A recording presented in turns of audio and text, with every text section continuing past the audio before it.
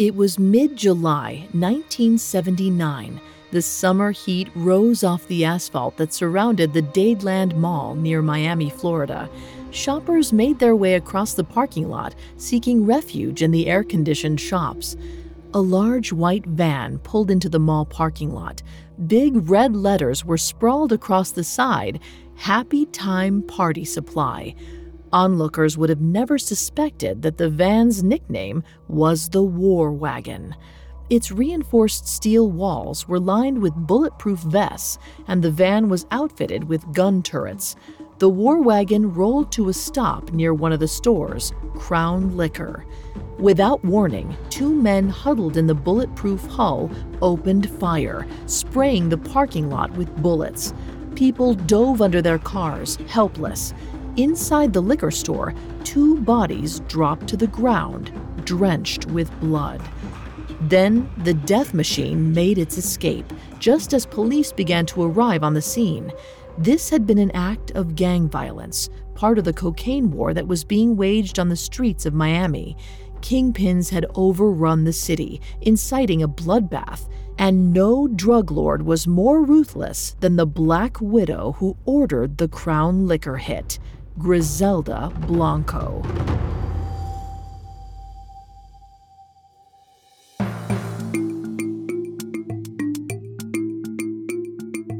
Welcome to Black Widow Watch. Like the deadly spider they're named for, many female criminals have used the promise of love to trap and kill their victims.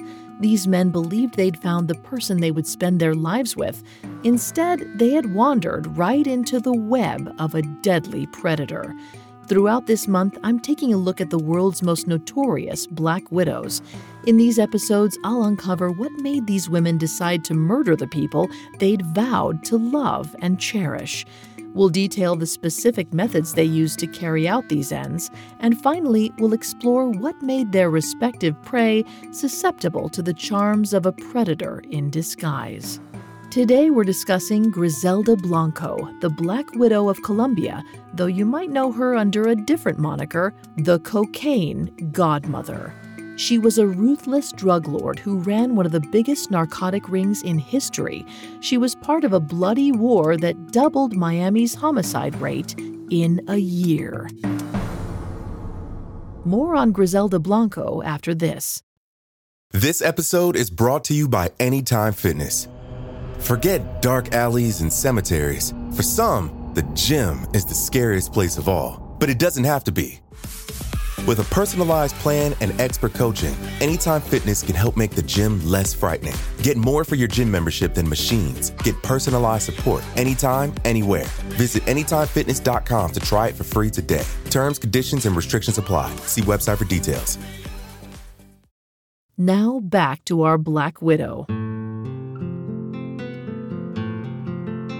Griselda's story is a grisly one. She was born in the slums of Cartagena, Colombia, in 1943.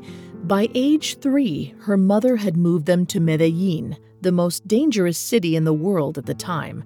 Her single mother was abusive, forcing Griselda to fend for herself.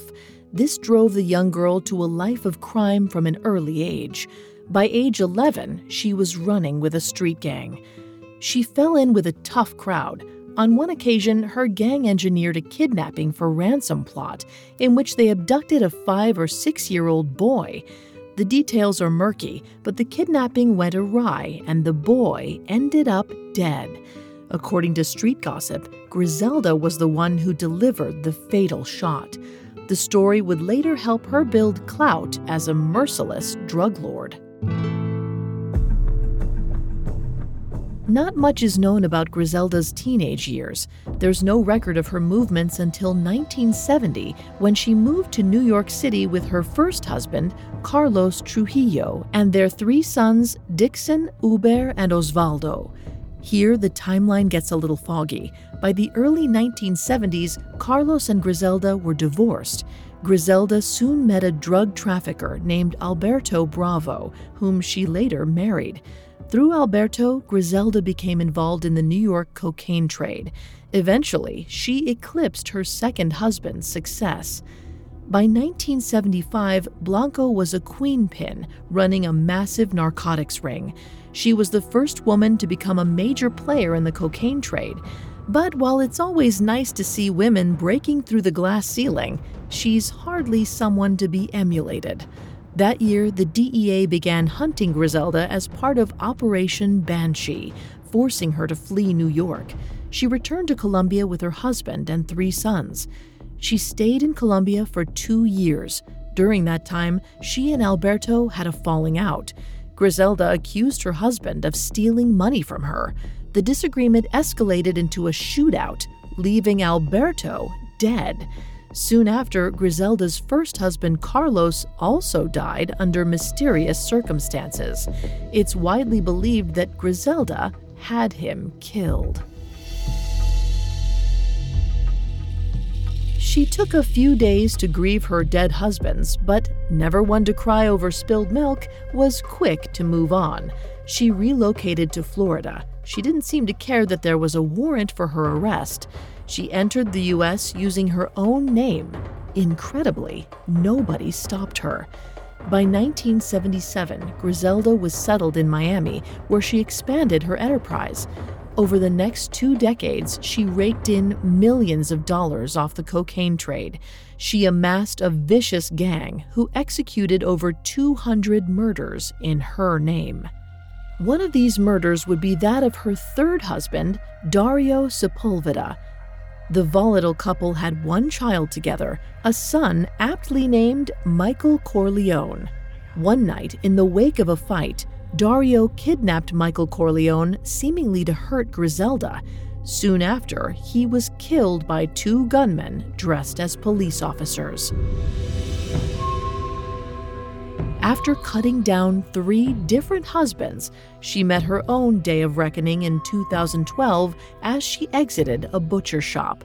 A man pulled up next to her on a motorcycle.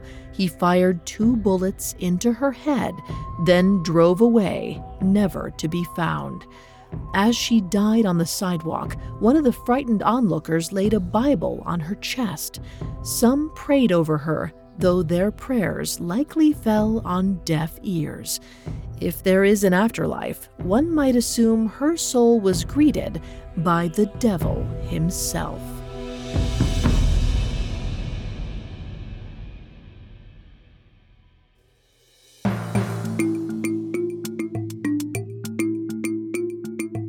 Thanks for listening. We'll be back tomorrow to examine the twisted web of yet another Black Widow. For more villainous women, you can catch episodes of Female Criminals for free on Spotify or wherever you listen to podcasts.